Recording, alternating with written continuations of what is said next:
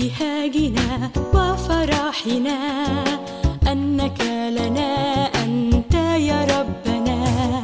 موضوع ابتهاجنا وفرحنا أنك لنا أنت يا ربنا. إن كنت أنت معنا فمن علينا، لذا نأتي قدامك ونهتف لك. نحن شعبك نهتف لك، والفلك يخبر بصنيعك. نحن شعبك نهتف لك، والفلك يخبر بصنيعك. والريح والبحار تخضع لك، والكل يا إلهي يسجد لك.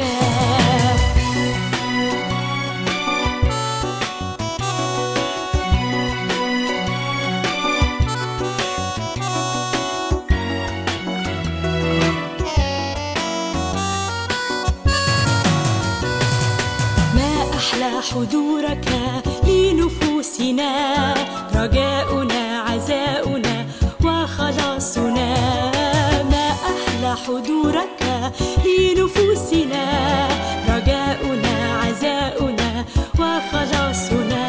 قديما قلت تصنع خيرا بيننا، والآن نحتفل بك في وسطنا. نحن شعبك نهتف لك، والفلك يخبر بصنيعك. نحن شعبك نهتف لك، والفلك يخبر بصنيعك. والريح والبحار تخضع لك، والكل يا إلهي يسجد لك. Hello, listening friends. We are delighted you joined us today. مرحبا بكم أيها الأصدقاء المستمعون، يسعدنا أنكم عدتم للإصغاء إلينا مرة أخرى. It is a joy and a delight for us to know that you are tuning in to listen to this program. يسعدنا أن نعلم أنكم عدتم للإصغاء إلينا مرة أخرى في هذا البرنامج. We have begun to talk about a series of messages entitled The Point of the Story. بدأنا نتحدث عن سلسلة من الرسائل بعنوان النقطة الأساسية في القصة. And we began from Matthew chapter 13. وبدأنا من الأصحاح 13 من إنجيل متى. And we talked about the parable of the wheat and the tare. وتحدثنا عن مثل الحنطة والزوان. In the last broadcast, we told you that we're going to discuss what it is, the wheat, which is a good seed, what it means in the parable. في إذاعتنا الماضية أخبرناك بأننا سوف نناقش معنى الحنطة أو البذار الجيدة في مثل الحنطة والزوان. So let us first review. دعنا أولا على أي حال نراجع ما قلناه. Whenever Jesus told a parable or a story, each story has a specific point that Jesus wanted to make. كلما كان يسوع يتحدث عن مثل أو قصة، فإن كل قصة كان لها نقطة أساسية محددة يريد يسوع أن يبرزها. And that is why we are calling this series the point of the story. وهذا هو السبب الذي لأجله نسمي هذه السلسلة من الرسائل النقطة الأساسية للقصة. Last time I also divided the story into 5 sections. في المرة الماضية قسمنا القصة إلى 5 أقسام. First, أولا the field which we learnt meant the world. الحقل، وهو كما تعلمنا يعني العالم. Second, ثانيا the 2 sowers. Jesus is the owner of the field and Satan is the enemy. الزارعان، وهما يسوع مالك الحقل والشيطان الذي هو العدو. Now we have the final 3 sections. وأمامنا الآن الأقسام الثلاثة الأخيرة. Number 3, ثالثا the 2 crops. المحصولان. Number 4, رابعا the 2 questions. السؤالان. And number 5, خامسا the 2 harvests. المحصولان. Last time we started discussing the 2 crops. بدأنا في الحلقة السابقة في دراسة المحصولين. The Son of God sows wheat in the fields. ابن الله يزرع الحنطة في الحقول. And his enemy comes in and sows look-alike wheat, but it is weed. ويأتي عدوه ويزرع الزوان الذي هو شديد الشبه بالحنطة ولكنه مجرد أعشاب ضارة. This weed has no value. هذا الزوان لا قيمة له. But Satan does not only sow his false seed out of pure malice, ولكن الشيطان لا يزرع بذاره المزيفة بدافع الحقد والخبث والمكر فقط، but he also sows his false seed as a form of revenge, بل إنه يزرع بذاره المزيفة كنوع من الانتقام أيضا. which brings us back to the wheat or the good seed. الأمر الذي يعود بنا ثانية إلى الحنطة أو إلى البذار الجيدة. In the parable of the sower in Matthew 13, the seed was the word of God. وفي مثل الزارع الذي جاء ذكره من العدد الأول إلى العدد 23 من الأصحاح 13 من إنجيل متى، نرى أن البذرة هي كلمة الله. Here in this parable, وهنا في هذا المثل the wheat or the good seed is the product of that precious word. نرى أن الحنطة أو البذرة الجيدة هي نتاج الكلمة الثمينة. When the word of God is received and understood and obeyed, عندما تقبل كلمة الله وتفهم وتطاع، the word of God produces the children of the kingdom who are good wheat. فإن كلمة الله تنتج أبناء الملكوت الذين هم الحنطة الجيدة. My listening friends, I want you to listen to me very carefully. أيها الأصدقاء المستمعون، أود أنكم تصغون إلي جيدا. This is very important as we apply this story in our lives. فهو أمر مهم جدا عندما نطبق هذه القصة على حياتك وعلى حياتي. The Lord has a purpose. الرب له قصد. And it is the Lord's purpose to sow his redeemed ones into this world of sin, sorrow and suffering. وهو قصد الرب أن يزرع مفدييه في عالم الخطية هذا، عالم الحزن والألم والمعاناة. Someone may ask, why does God allow this? وقد يتساءل أحدهم قائلا: لماذا يسمح الله بهذا؟ Why would he not make these things look different so we can tell the difference at a glance? لماذا لا يجعل هذه الأشياء تبدو مختلفة حتى نستطيع أن نميز الاختلاف من أول وهلة؟ I want to tell you why. أود أنني أشرح لكم السبب. It is so that we may bear fruit. حتى تستطيع أنت وأستطيع أنا أن نحمل الثمر. It is that we may bear witness in the midst of the weed. حتى نستطيع أن نحمل الشهادة في وسط الزوان. So that we may be a light in its darkness. حتى نستطيع أن نكون نورا في هذا الظلام. And if you are unhappy and complaining about where you are planted, I want you to remember this. أما إذا لم تكن سعيدا وإذا كنت تشكو لأنك زرعت في المكان الذي أنت فيه، فإني أرجو أنك تتذكر هذا. You did not plant yourself where you are. أنت لم تزرع نفسك في المكان الذي أنت فيه. Unless where you are is the result of sin. ما لم يكن وجودك هناك هو نتيجة للخطية. God planted you there. الله زرعك هناك. The sower has planted you there for a purpose. لقد زرعك الزارع هناك لقصد معين. The sower has planted you there for a reason. لقد زرعك الزارع هناك لسبب معين. My advice to you is to find out why you are planted where you are planted. ونصيحتي لك هي أن تحاول أن تكتشف لماذا أنت زرعت في هذا المكان الذي أنت فيه. Whatever corner of the field you find yourself sown, Jesus has planted you there. مهما كان ركن الحقل الذي تجد نفسك مزروعا فيه، فإن يسوع هو الذي زرعك هناك. Why? لماذا؟ In order that you may bear much fruit. لكي تحمل ثمرا كثيرا. And that brings me to the fourth section, which is the two questions. وهذا يأتي بي إلى القسم الرابع وهو السؤالان. The servants of the landlord asked him two general questions. سأل العبيد صاحب الحقل سؤالين عامين. Question number 1. السؤال الأول: Sir, did you not sow good seed in the field? Where did the weed come from? يا سيد، ألم تزرع زرعا جيدا؟ فمن أين جاء الزوان؟ Question number 2.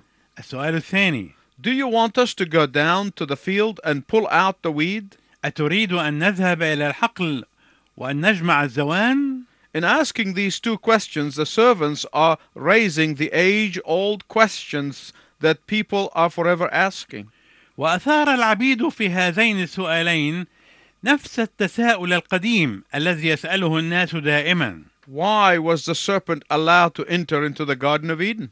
لماذا سمح للحية أن تدخل جنة عدن؟ Why was Judas permitted to be counted among the 12? ولماذا سمح ليهوذا أن يحسب واحدا من الاثني عشر؟ Why was the early church about to be wrecked by false brethren? ولماذا كانت الكنيسة الأولى على وشك أن تتحطم بسبب الإخوة الكذبة؟ Why does God allow sin and sorrow to exist in the world today? ولماذا يسمح الله للخطية وللحزن أن يوجدا اليوم في عالمنا؟ I can give you all the standard answers, but I will make it simple.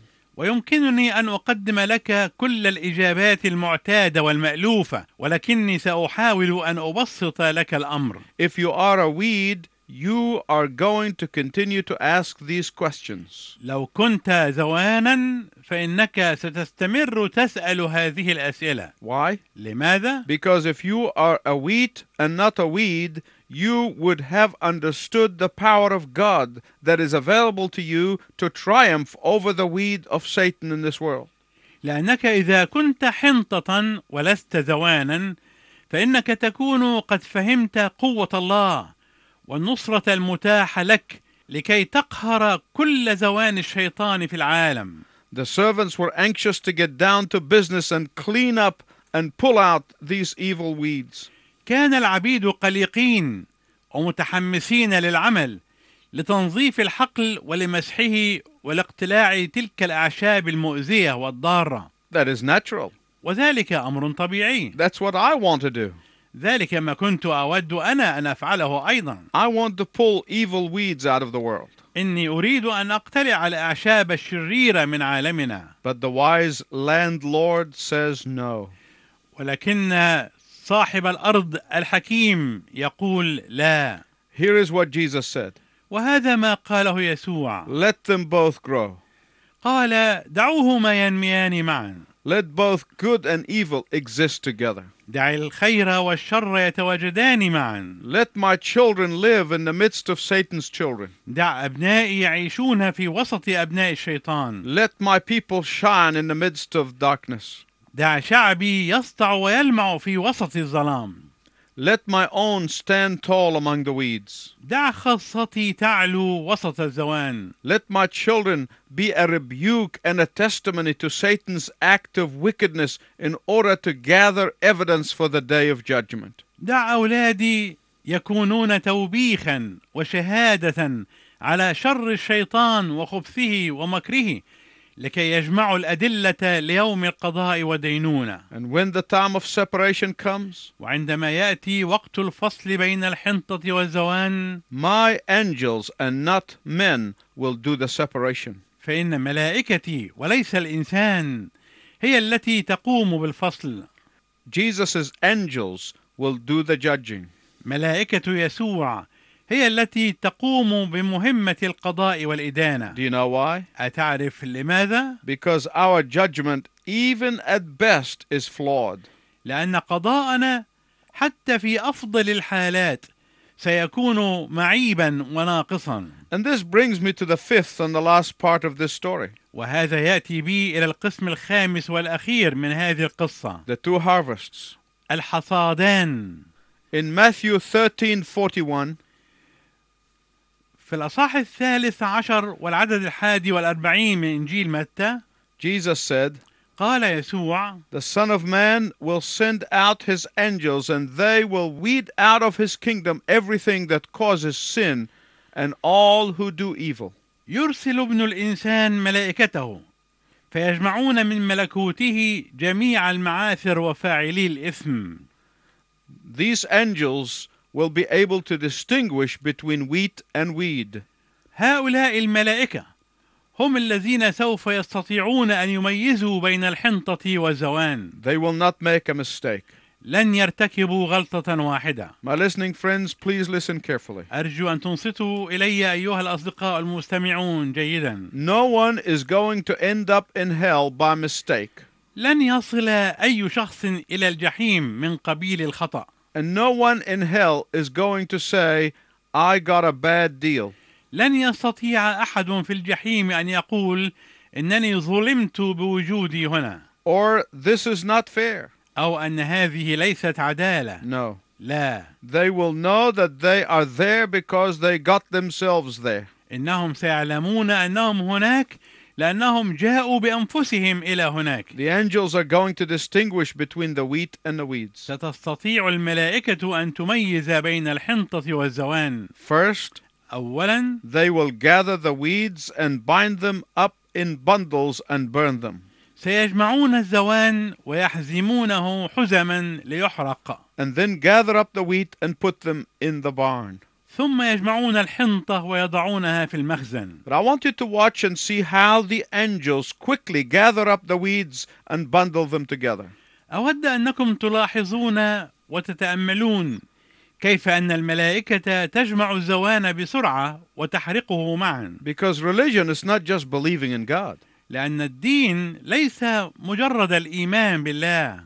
Jesus said, قال يسوع: after the gathering and the bundling of the weeds, then comes the destruction of fire. بعد جمع الزوان وحزمه سيأتي الدمار بالحريق بالنار. God has appointed a day in which He will judge the world. لأن الله أقام يوما هو فيه مزمع أن يدين المسكونة. The entire course of human history has been set toward the day of judgment. إن كل المصير لكل البشرية في كل التاريخ كان يهدف للوصول إلى هذه النقطة. In the book of Revelation chapter 16 verse 14, في العدد الرابع عشر من الأصحاح السادس عشر من سفر الرؤيا it said that the final judgment of all of the wicked will take place at the great white throne. تقول الآية أن الدينونة الأخيرة للأشرار سوف تتم أمام العرش الأبيض العظيم. So what is the weed then? فما هو الزوان إذن؟ The weed symbolizes all of the lost souls who have been deceived by Satan. الزوان يرمز إلى كل النفوس الضالة التي ضللها الشيطان. It's going to be a swift operation. سوف تكون العملية سريعة جدا. Please listen very carefully. أرجو أنك تنصت إلي جيدا. The furnace of fire and the wailing and the gnashing of teeth all describe the horrors of hell. أتون النار والبكاء وصرير الأسنان كل ذلك يصف أهوال الجحيم. The furnace denotes the fierceness of the torment. فالأتون يشير إلى شدة العذاب. The wailing symbolizes the anguish in which these people will be. والبكاء يرمز إلى الكرب والألم المبرح الذي سيكون فيه هؤلاء الناس. And the gnashing of teeth is a graphic way to describe the state of despair in which they will find themselves. وصرير الأسنان طريقة تصويرية لوصف حالة اليأس التي سيجد هؤلاء الناس أنفسهم فيها. My listening friends, please pay very close attention. أيها الأصدقاء المستمعون أرجو أن تصغوا إلي جيدا. I want to talk to you who are wheat just for a moment. دعني أتحدث إليكم أنتم أيها الحنطة دقيقة واحدة. To those of you who know the Lord Jesus Christ, I want to tell you this. أولئك الذين يعرفون الرب يسوع المسيح أود أن أقول لهم هذا. If you understand the point of this story, it ought to radicalize your prayer life. إذا كنتم تفهمون النقطة الأساسية في هذه القصة فإنها ينبغي أن تغير حياتكم تغييرا جذريا. It should radicalize your ministry and your witnessing. لا بد أنها تغير خدمتكم وشهادتكم تغييرا جذريا. Why? لماذا؟ Because that is what awaits those who have rejected the Christ of God. لأن ذلك هو الذي ينتظر أولئك الذين رفضوا مسيح الله. But what a different harvest awaits the wheat or those who are in Christ Jesus. ولكن يا له من حصاد مختلف ذلك الذي ينتظر الحنطة أولئك الذين هم في المسيح يسوع. When Jesus returns, he will gather all of the wheat from the fields of his world. عندما يأتي يسوع ثانية فإنه سيجمع كل الحنطة من حقل عالمه. From every tribe and every nation and every tongue. من كل قبيلة وكل شعب وكل لسان. He will gather them together. سيجمعهم كلهم معا. What a glorious gathering of the ransom that is going to be. ويا له من تجمع مجيد سيكون للمفديين. Let me now speak to those who are weeds in this story. دعني أتحدث الآن إلى أولئك الذين هم زوان في هذه القصة. Those who have never surrendered their life to Jesus Christ. أولئك الذين لم يسلموا حياتهم أبدا ليسوع المسيح. It is not too late for you to come to Christ today.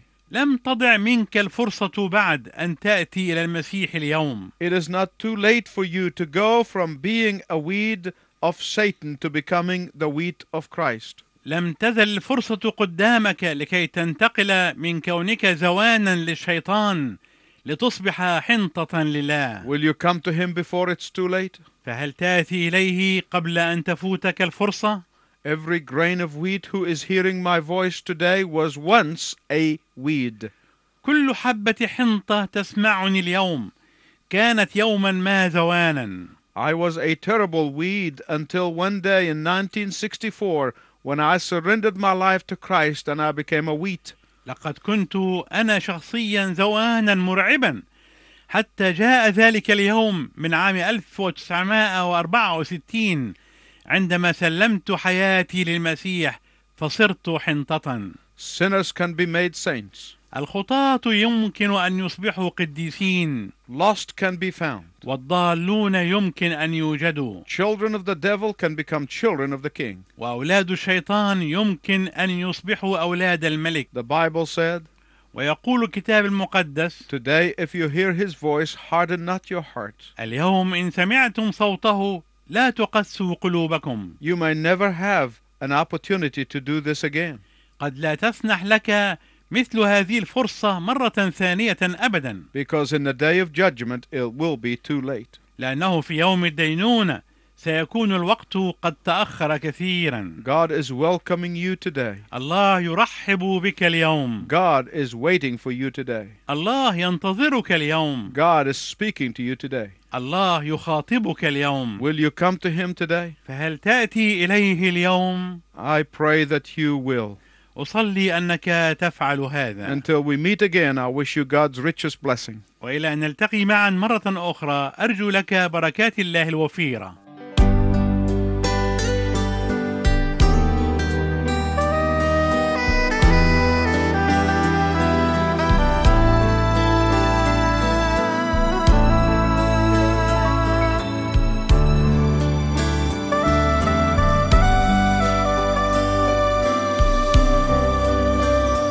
لو نفسك تعبت وانهارت واتقلبت كل العنبان في فكرة عن قلبك تاهت، أنا ربك ليا السلطان، أنا على العرش وإيدي قديرة، مهما بيحصل مهما كان كل صعابك عندي يسيرة، استناني بكل إيمان، هضمن راحتك طول أيامك، شبعك بيا وعندي خلاص، مهما الواقع بان قدامك أعلن ثقتك فيا أساس، هضمن راحتك طول أيامك، شبعك بيا وعندي خلاص، مهما الواقع بان قدامك أعلن ثقتك فيا أساس، أعلن ثقتك فيا أساس.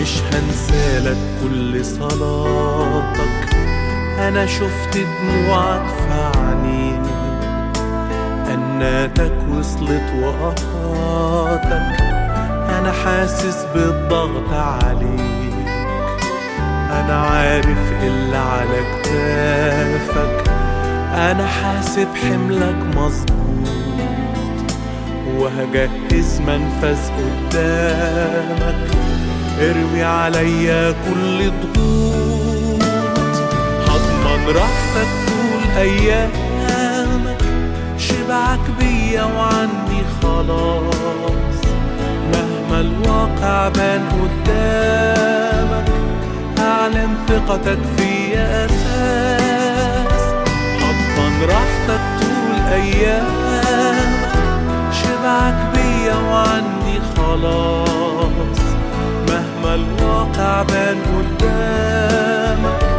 أعلن ثقتك فيا أساس، أعلن ثقتك فيا أساس.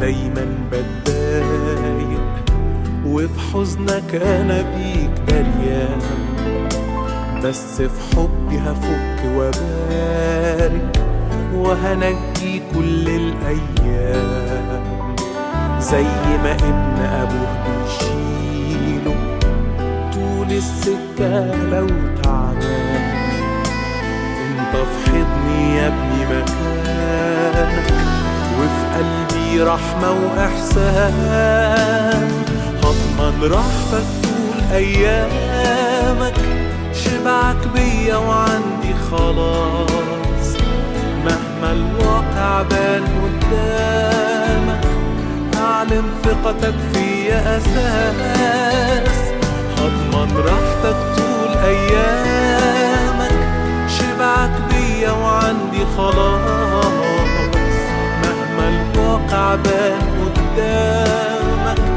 أعلن ثقتك فيا أساس، أعلن ثقتك فيا أساس.